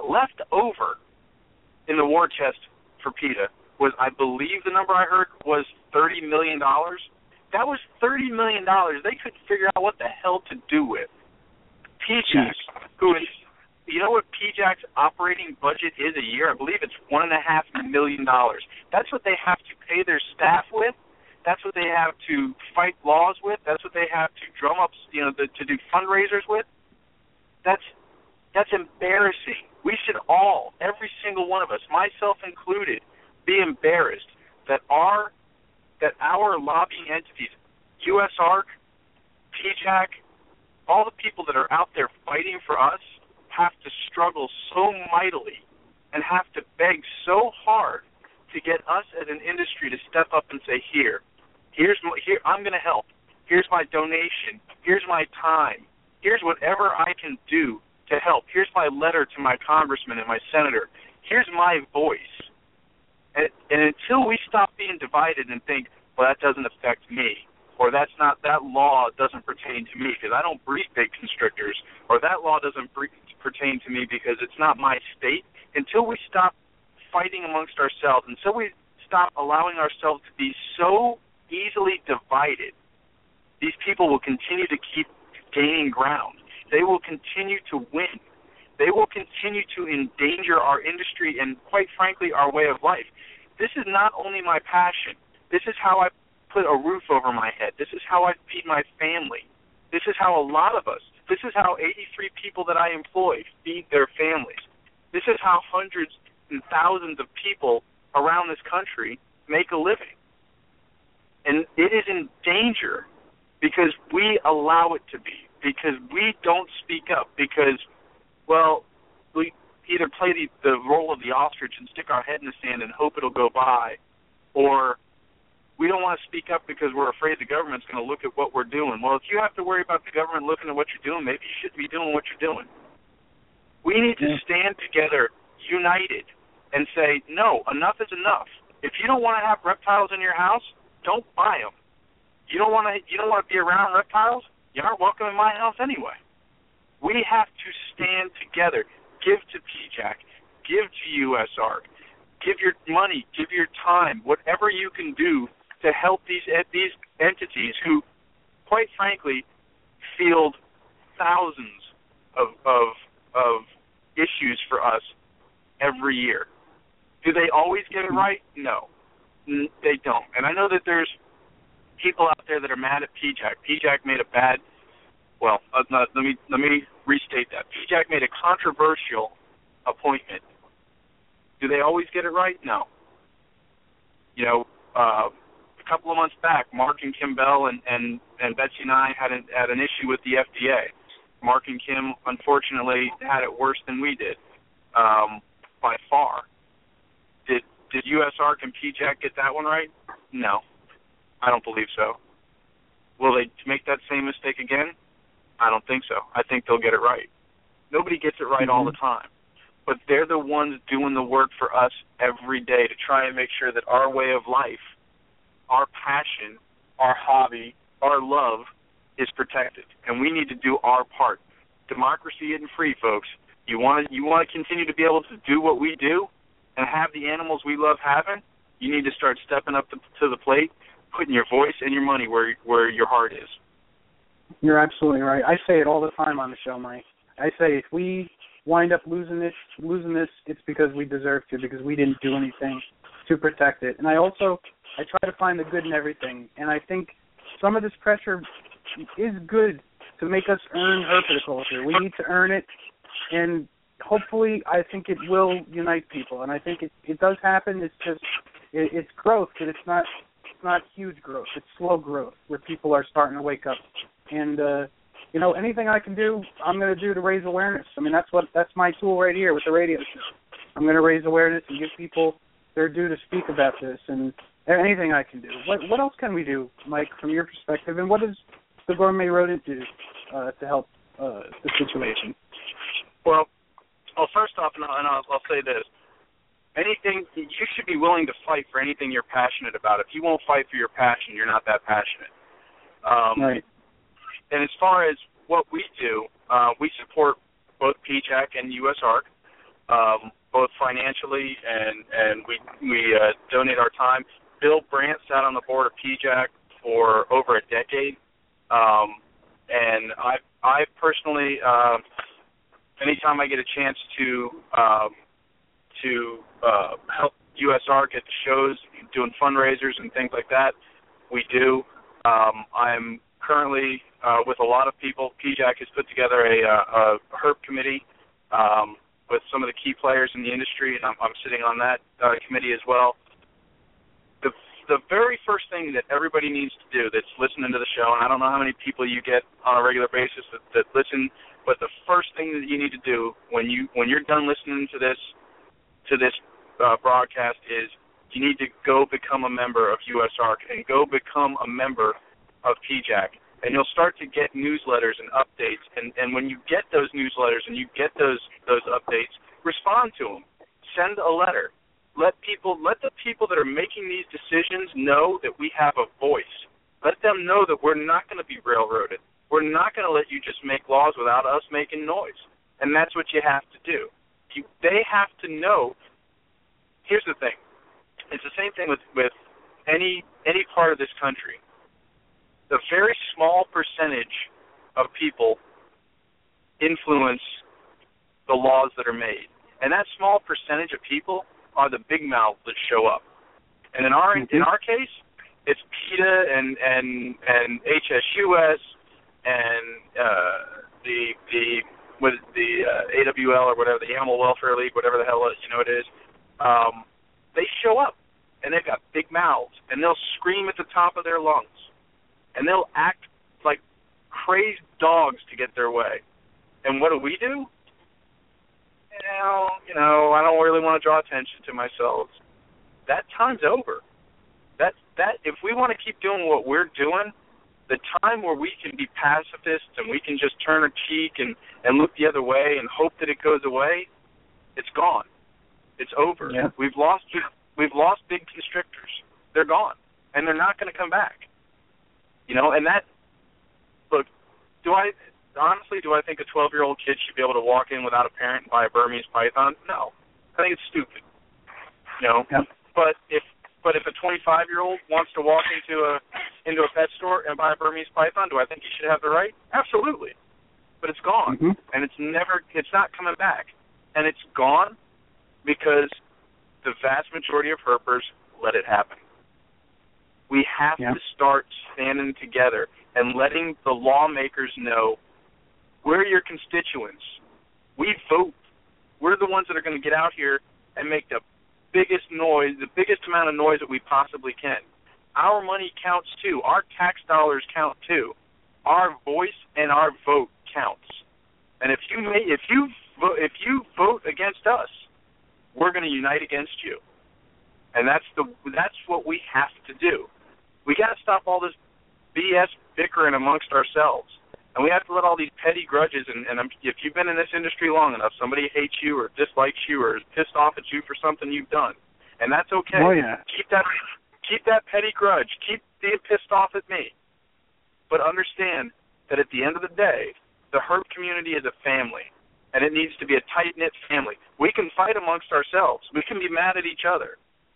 But outsiders and people that are trying to take away our way of life, you got to know that you're going to face all of us as one united entity.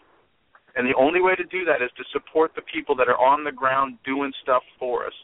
Go join PJAC. Go join USARC. When you get their newsletter, for no other reason, just to get dates in the newsletters so that you know where your voice is needed, so that you know where you have to send your letters, where you have to send your complaints, where you have to show up. There's laws being made all the time where we call people up, and there's tag meetings, and there's legislative meetings, and they're boring and they suck, and they're just, if you sit through them, you want to shove things into your ears just to make it stop. But it has to happen. It's important. If we don't sit through those, and if we don't speak up, our way of life is going to go away. And that, folks, is not at all hyperbole. That's not blowing smoke. That's not an exaggeration. That's what's going to happen, because there's a lot of people that don't agree with our way of life. And if we don't stand up for it, nobody else is going to.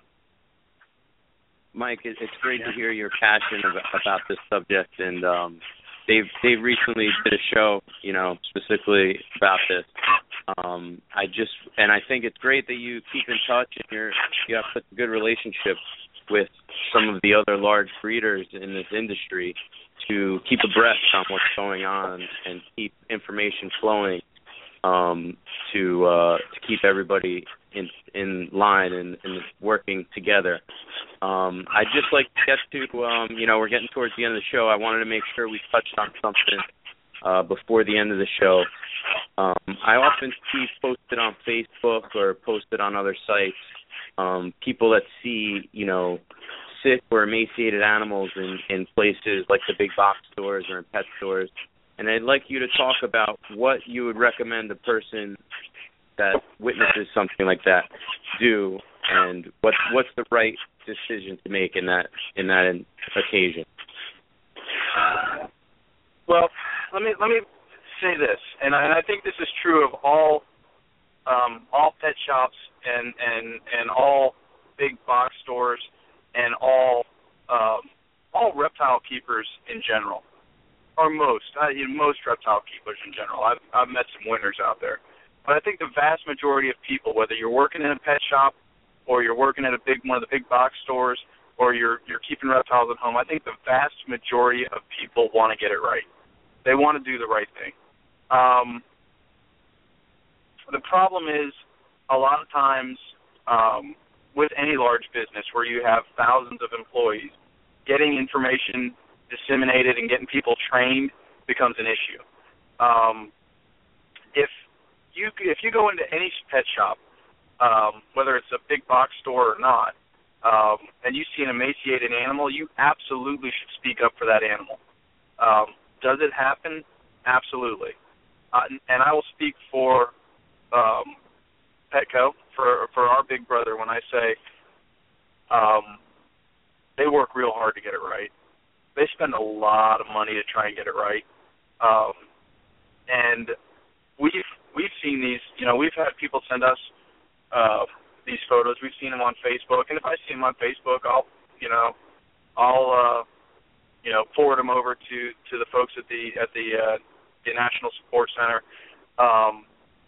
If I see, or if we're out and about and we see them in one of the stores, we'll contact the NSC again directly. They spend a lot of money and a lot of time to try and get it right, and they do care. This isn't, and the same could probably be said for PetSmart. Again, I can't speak to that because I don't know it. I don't deal with them, so I don't know that to be, fact. But I would guess that it's probably the same at PetSmart as it is at Petco. They care. They want to get it right. It's not just, a lot of times people look at big box stores as evil, and they're just a giant corporation, and there's no soul there, and they don't care, and it's all about the money, and I can tell you that has not been my experience with Petco. My experience with Petco is they want to get it right. They want to do right by the animals. They have a gentleman who is their head veterinarian. His name's Dr. Tom Edling. I have a ton of respect for the man. He will make tough decisions that are not corporate decisions to make sure that the animals are cared for properly. The proper thing to do if you're in a Petco or a PetSmart and you see an animal that is obviously in distress, you need to first and foremost contact the store manager and say, "This is what's going on in your store. This animal is not right. It should not be on the floor." Hopefully that manager is going to address the issue. If he doesn't, let me take it back. Even if he does address the issue, you need to call the corporate number for either of the stores, either of the chains, and let them know, hey, this is what's going on in your store. Your manager didn't do his job here. He's failed. And I promise you that either one of those box chains is going to step up to the plate and say, this is not a value we hold. We will make changes. We will get this right. And they will work to get it right. I have every confidence. Does it happen in the stores? We all know it does, yes. Does it just make me mad? Absolutely. When I see that, I think, who the hell could see this in a cage and not know that there's something wrong here?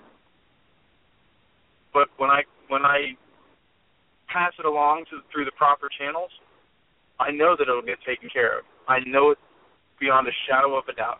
I've seen it happen. I've watched them work very, very, very hard to make changes. Petco is a company. They have an entire department of people that is referred to as their animal welfare department, and that's all they do is constantly update new methods and new ways to take care of their animals to the best of their ability. They will work very hard to get it right, but you should absolutely first and foremost alert the manager that's in that store, and then whichever company it is, you need to call their corporate offices and say, I was in the store in Butte, Montana, and I saw a leopard gecko, or a fish, or a bird, or a ferret, or whatever it was, and this animal was just not healthy, and it should not have been out on your floor. You need to take care of this. And I promise you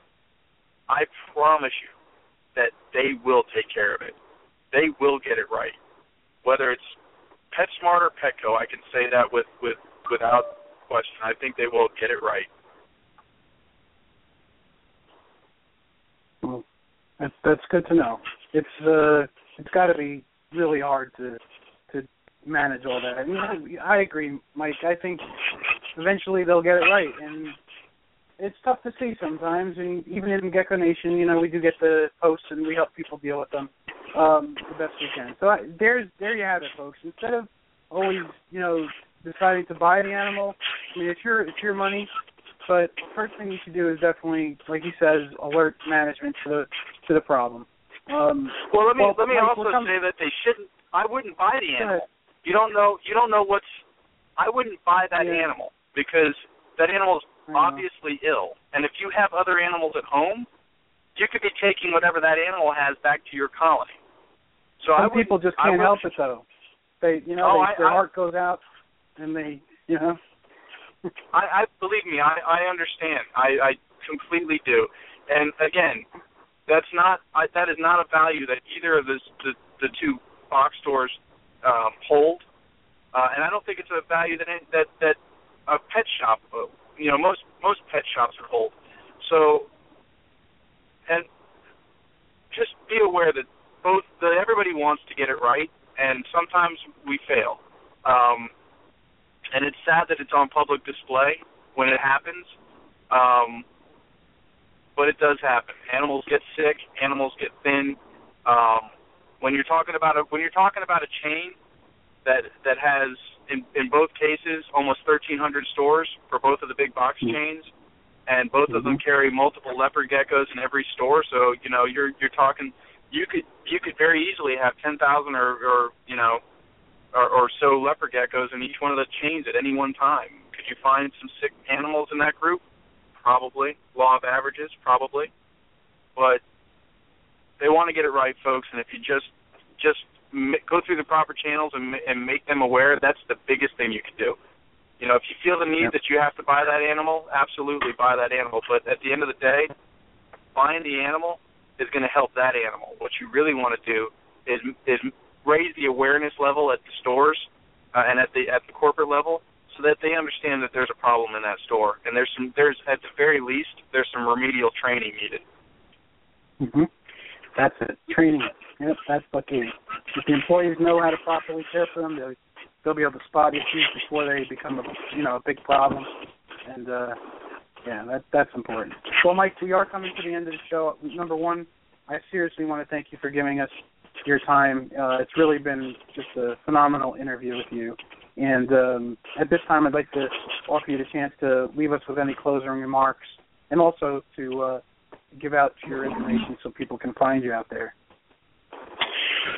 Well, thank you for having us on, and hopefully we've helped to maybe enlighten people a little bit about what we do. And I'd be more than willing to do this again. I had a good time. I enjoyed it.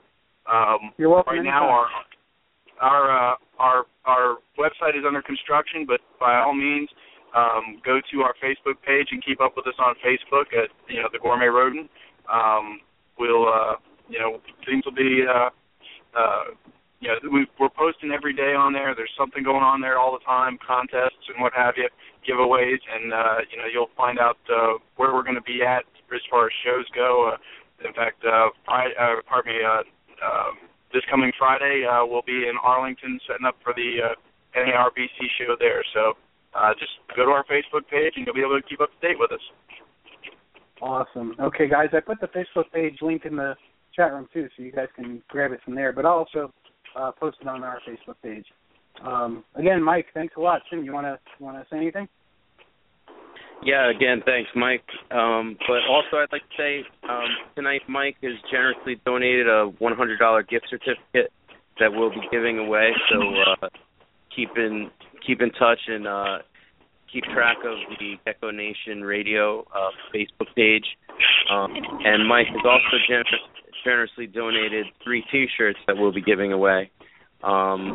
Mike, just before we sign off with you, I'd just like you to talk a couple minutes about kind of where you'd like to go with the Gourmet Rodent and what will we see in the future for the company. The next big evolution for us is getting the Gourmet Rodent drug into the 21st century.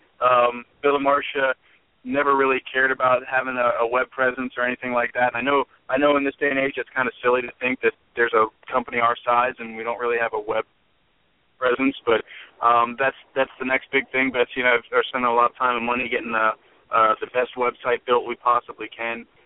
Where we see the company going, quite honestly, is expanding the number of species that we produce captively.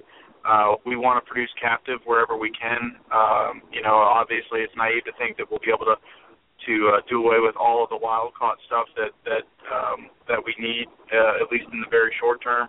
But that is our goal, to keep expanding, keep growing, keep adding species that we can captive produce. And where I see the company going is we're currently expanding into some dry goods as well. So we'll start putting out some dry good lines here over the course of the next 12 months, and hopefully what we're doing is building a stronger company that will represent our industry very, very well moving forward for years and years to come. We love this industry. We love the people in it. We have a blast doing what we do. I have the best job in the world. I swear I get to go to work every day with a bunch of really cool people and a bunch of really cool animals. So hopefully in the future that'll just continue, and we'll continue to grow. And we'll stay in touch because, like I said, we've got some real exciting stuff on the horizon. That's cool. All right. Well, you're welcome back anytime, Mike. You have an open invitation. We'd love to have you. Well, I'll tell you what. Anytime you guys want me on, just you have my contact information. I'm getting old and senile, and I'll forget to call you guys. So anytime you want me on, by all means, just give me a shout, and I'd love to sit down and talk to you guys some more. Awesome. Sounds cool. All right. Great. Good luck with everything that you're working on over there. All right, guys. Thank you. All right. Thank you, have a good Mike. night, Mike. Take care. Bye-bye. Wow, Tim. I don't know, man. That was an enlightening interview. I don't know. I'm kind of like still trying to take it all in because, I'll be honest with you. In the beginning of the show, I was a little nervous, too, about,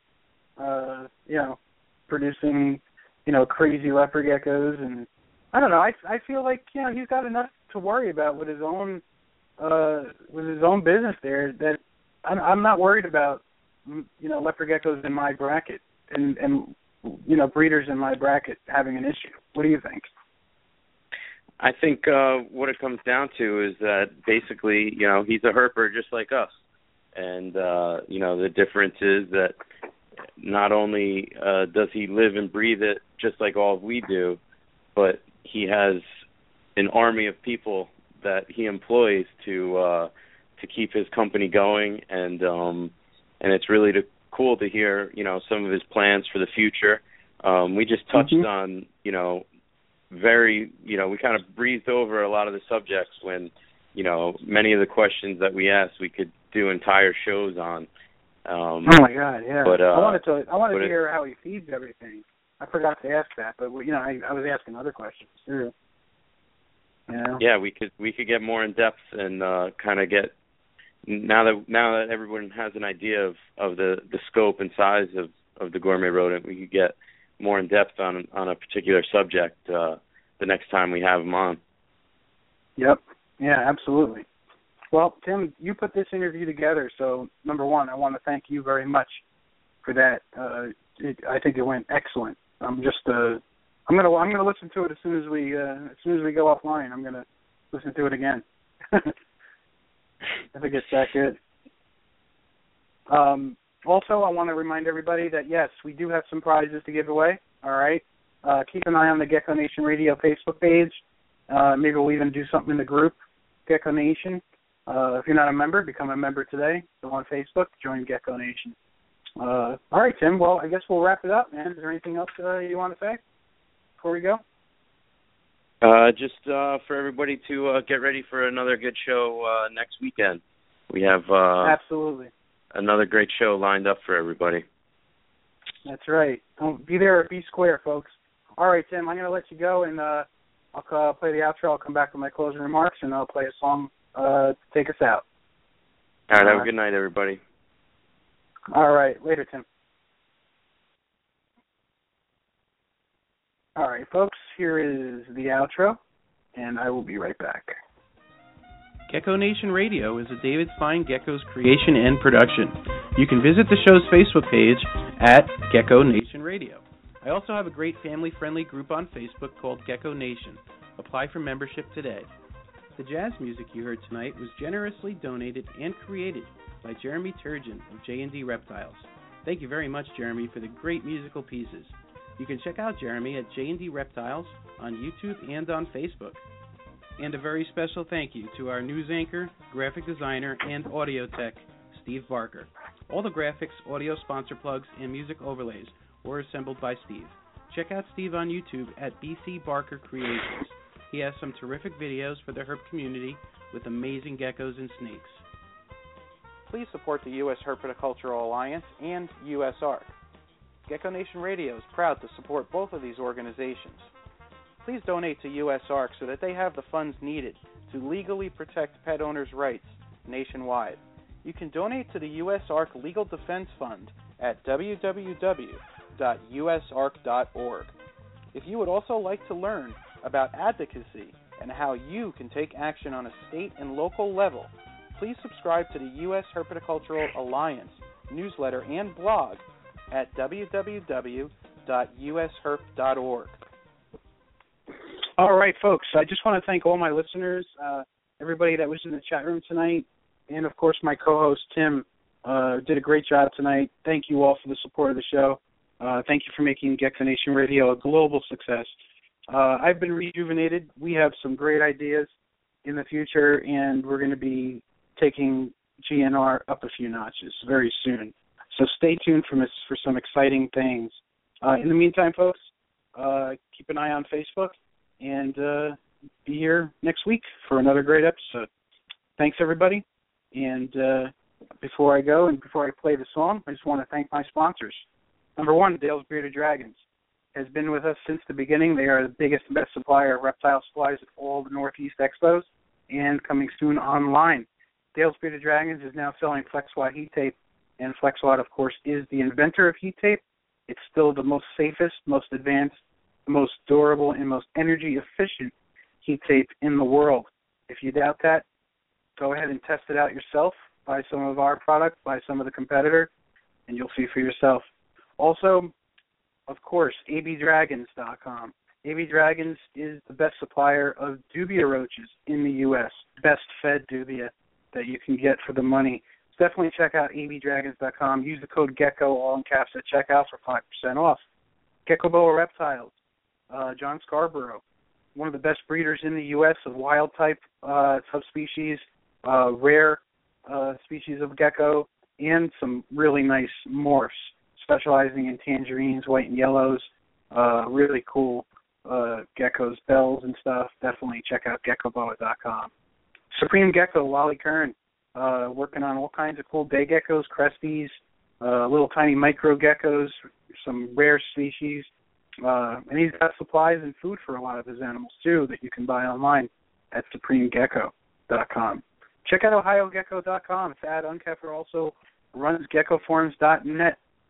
Two great things, Ohio Gecko and Gecko Forums. Definitely check out Thad's tangerines, his snows, his signature fat tail morph, the Starburst, all at ohiogecko.com. And, of course, if you are feeding your reptiles and your insect-eating herps, you're going to want to feed them the best worms possible. Make sure you use rainbow mealworms. Not only are they the best priced, but Jillian, the owner, is a doll. She does so much for the reptile community. It's not even funny. RainbowMealworms.net is the best place to go to get your mealworms and your supers and other insects. Of course, if you are a breeder and you're starting to ship animals in the U.S., you're going to want to ship them at the best rates and with the company with the best customer service, and that is Reptiles Express. Check out reptilesexpress.com. Ask for Debbie if you are new to shipping, and she will talk you through it. She's also a doll. Of course, Ron Tremper is the godfather of leopard geckos. Gotta love Ron. He is the man that brings us the bandit, the raptor, emerines, all kinds of cool stuff. He's expanded his lines to include white and yellows, Las Vegas morphs, bell morphs, all kinds of beautiful stuff. Check out leopardgecko.com. Also, his apps on for your smartphones, Leopard Gecko Pro and Leopard Gecko Care. And he's got a few other ones, too, that you can check out. Also, his book is almost out of print, Leopard Geckos, The Next Generations. Make sure you get it from his website. Make sure you have him autograph it for you. It will be a collector's item. I bought like 5 or 6 of them here, and I'm going to hold on to them until they're worth about $500 like the original, and then I'm going to sell them to you guys for $500 each. GiantLeopardGecko.com. Keith Kiggins doing some amazing work over there with beautiful trempermorphs and some big-sized geckos. So check out GiantLeopardGecko.com and use the code GNR2014 for 20% off until September 30th. Only one more week to go on that. And let's see. Oh, of course, MS2 Premium Chow. If you are feeding your insect-eating reptiles, you're going to want to. You are what you eat, folks, right? So you're going to want to make sure those insects are eating the best food. So make sure you feed them MS2 Premium Chow so that they eat good and your insect-eating reptiles eat good. Last but not least, in our newest sponsor, Daryl and Kate Burton from Longhorn Geckos. Longhorn Geckos is a father and son collaboration specializing in top-quality, high-end leopard gecko morphs and some wild types like Angermanias and some other ones that he's working on, Turkmenicus, Fasciolatus, and even some normal Macularis stuff. So check out Longhorn Geckos on Facebook and their soon-to-be-up website. All right.